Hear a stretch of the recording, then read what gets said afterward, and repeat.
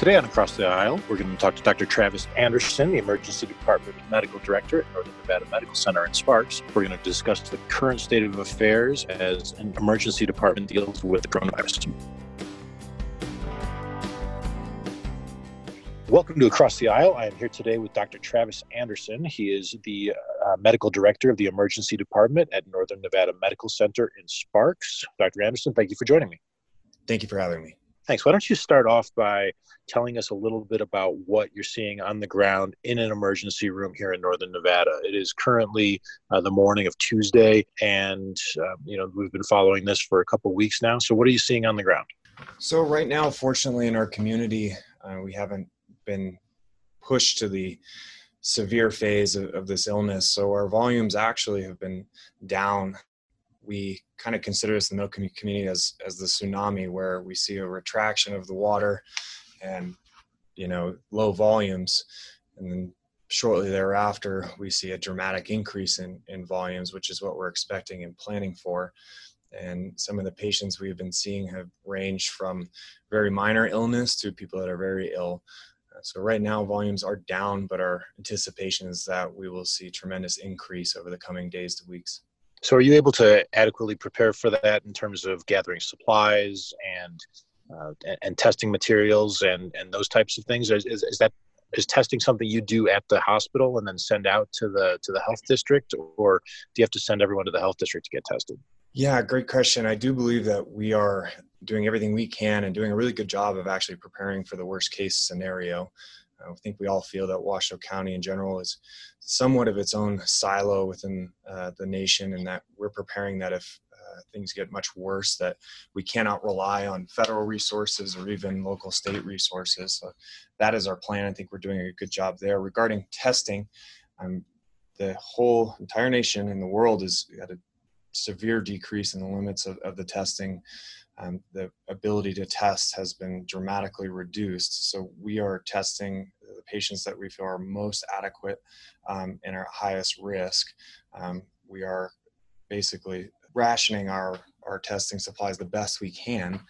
We would love to test everybody in the community if we could, to see how widespread it is and protect people. However, with the lack statewide and nationwide of testing materials, we can't do that for everybody. Do you think our actual confirmed numbers are artificially low due to the lack of testing supplies? Yes. Right now, there are some estimates from good research that you can anticipate that upwards of every positive test could really mean 5 to 10 actual positives. So you can multiply these numbers 5 to 10 times to see what our actual infection rate is. And we also anticipate, due to incubation period of the virus and the way that it spreads, that we could be even 2 to 3 weeks behind that, which would also dramatically increase the number. So we are anticipating and feel like the community is probably have a much more widespread infection that we actually can confirm. And as patients are coming in and testing supplies are low, most of the numbers you see are actually only the very sick patients. These aren't your minimally symptomatic patients that are actually spreading the virus. And so those numbers are very much so, as you said, artificially low. So if patients are minimally symptomatic, do they generally still take their illness seriously and are willing to self-quarantine? Or does that positive test really make all the difference in how seriously a patient takes their diagnosis? So I think there's a couple of factors to that. I do believe most people are taking this seriously. I think people are very scared. And I want to reassure our patients in our community that over 99% and probably even a much higher rate do very well. And just like the common cold, will be fine.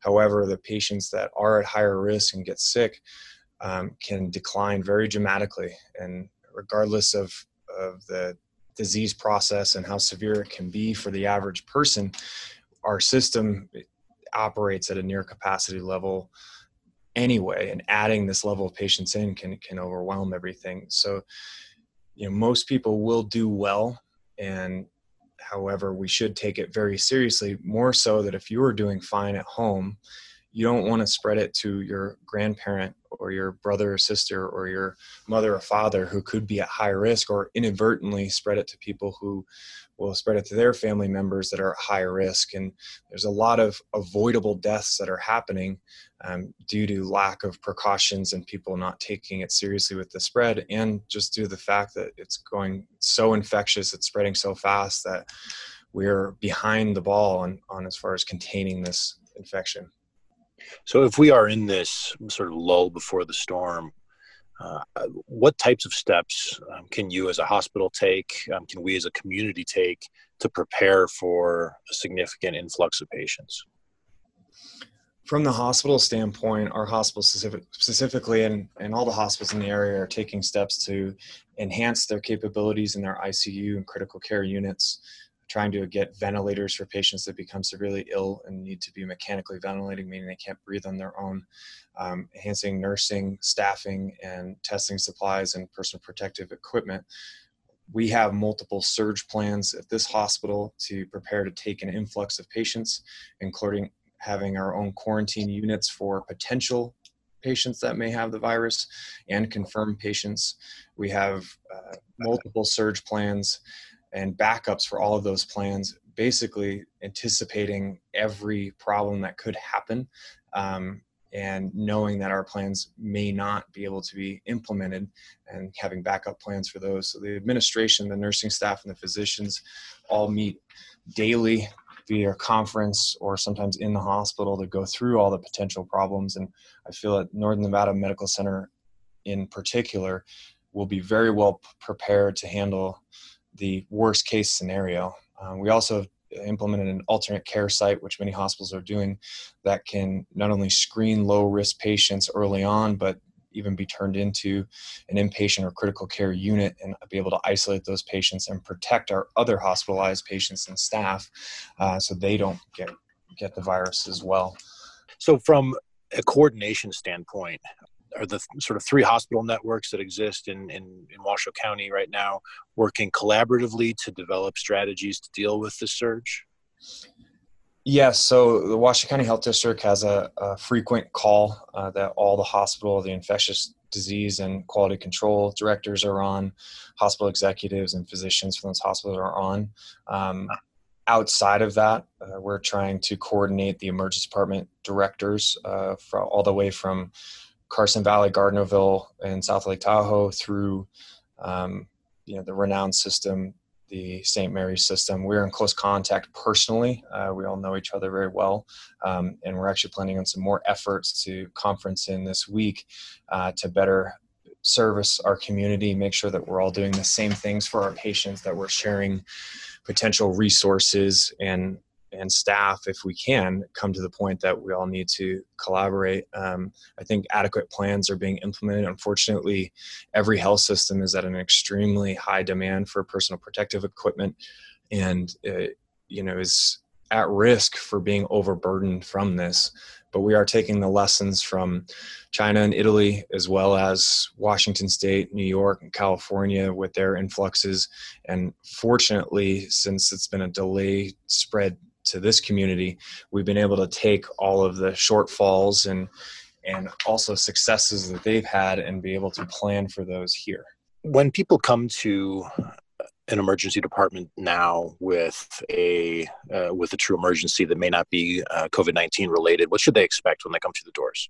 So currently at Northern Nevada, as well as likely the other hospitals, and from what I hear they're implementing, you'll be screened at any entrance to the hospital, whether you're a visitor or patient. That will include a screening for vital signs, fever, low oxygen in your bloodstream, which we can do very quickly, as well as risky travel, places in the U.S. and abroad, and your symptoms. If we deemed currently, based on CDC and national recommendations, that you would screen positive for potential infection, then we defer you to what is our current alternate care site, which is a tent outside of the emergency department. If you are deemed very ill, you will be treated either in one of the alternative care sites that is separate from that tent, or within a isolated room within our emergency department. Every patient is placed with a mask regardless of risk.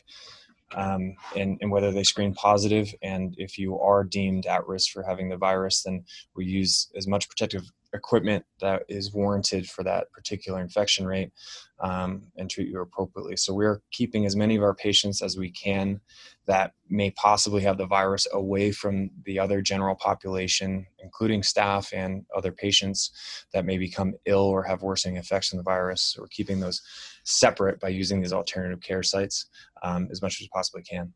It seems like what we're seeing from particularly other countries is that, and in Italy specifically, that overwhelming the healthcare system is one of the things that's really driving up the mortality rate of the virus. And so the orders that have been in place, both nationally and from governors, including Governor Sisolak, are designed to sort of bend the curve, right? That's the term that everybody's doing. Can you talk about a little bit about that from a medical perspective?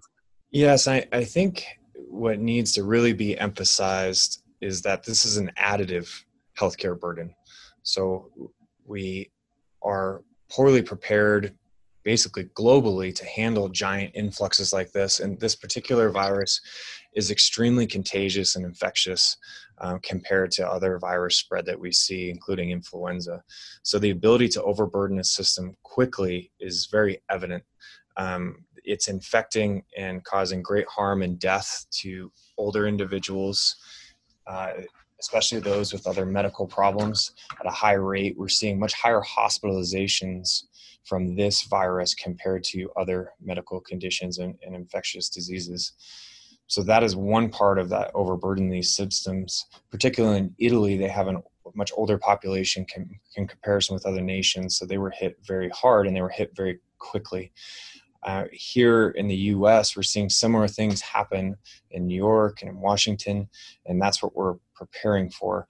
So the unfortunate steps that the government, both local and federal, have had to take in keeping people home and not at work is the only way we can, flatten the curve. That is the common term being used.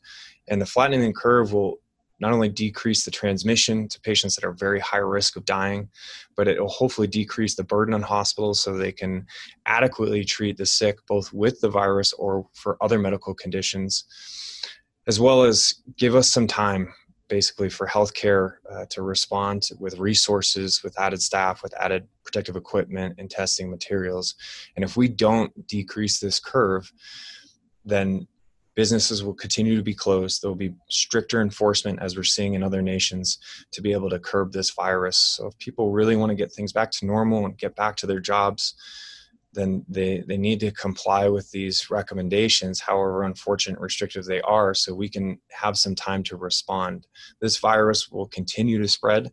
We do expect that we cannot contain this, but our communities, particularly poised, especially in Washoe County, geographically because of the mountains and our spread out desert, we could have a great chance at coming out as one of those communities that didn't suffer as much as the rest of the nation, because we were able to act quickly and early, contain and decrease the spread so we could respond appropriately and decrease the amount of unavoidable death or of avoidable deaths, and adequately take care of our community before we end up like places like Italy and some other parts of the US that are really suffering. Are you hearing any information that's being spread out in the community that is just inaccurate that you want to correct? Yes, unfortunately, again, even some medical professionals who unfortunately may be not working right now because of the decrease in outpatient services or surgery services, and other people in the public who are either young and healthy or haven't had the infection or it hasn't hit home for them, or saying that this is just like the flu, or we're being very restrictive and we're overreacting and that this isn't going to be a big deal. And I would say that I respect all opinions on this, but if you believe that this is like the flu, that is dramatically incorrect. It is more contagious. It is a higher mortality rate, even if we find out that the mortality rate is going to be much less when our testing is able to test more people. So more people are dying. And again, it is additive. So regardless of whether it's like the flu, we couldn't handle twice as many flu cases either. So adding this infectious disease is overburdening our system. And I totally agree that people are out of work. People are going to become bankrupt. They're going to be more homeless. There's going to be a dramatic economic and social burden to this for many months, maybe years to come. And all of us want to get back to normal. And the only way to do that is to react the way that we're reacting, and maybe even more aggressively, to stop this spread and allow us some time to catch up. So the comparison to the flu in many aspects is not true. It is more infectious. It has a higher mortality rate. It has a higher hospitalization rate than the flu. And also with the flu, we've had it around for thousands of years. We've developed a vaccine. The human body has developed its innate immunity in aspects that decrease your chance of getting very sick from the flu. So that's one misconception in the public. And the fact that even though most people will do well, this is going to overburden our system. So there is a lot of misconception out there, and I know people are unhappy with the current situation. But I think if we all have the same goal and we all know what needs to happen to get to that goal, which is getting back to normal by decreasing and flattening this curve. Appreciate that. Has the science showed that once someone has contracted the virus, that they develop an individual immunity to it, so they couldn't contract it a second time, or if they did, their body could fight it off? That's very difficult to say. We don't have any compelling evidence that that's the case, that you develop an innate immunity. When you compare it to other similar viruses, there is a good chance that it is what's happening. We don't know if there are co-infection rates. The severity and range of symptoms, as well as how people are getting infected, is differing vastly, both in different countries, but just our analysis. So it's hard to say what happens after you do get infected. There's a good chance that you will develop some level of immunity. This virus has not mutated dramatically from what we can tell, the way that the influenza virus has. That the influenza virus mutates every year, which is why it's difficult to get a good vaccine.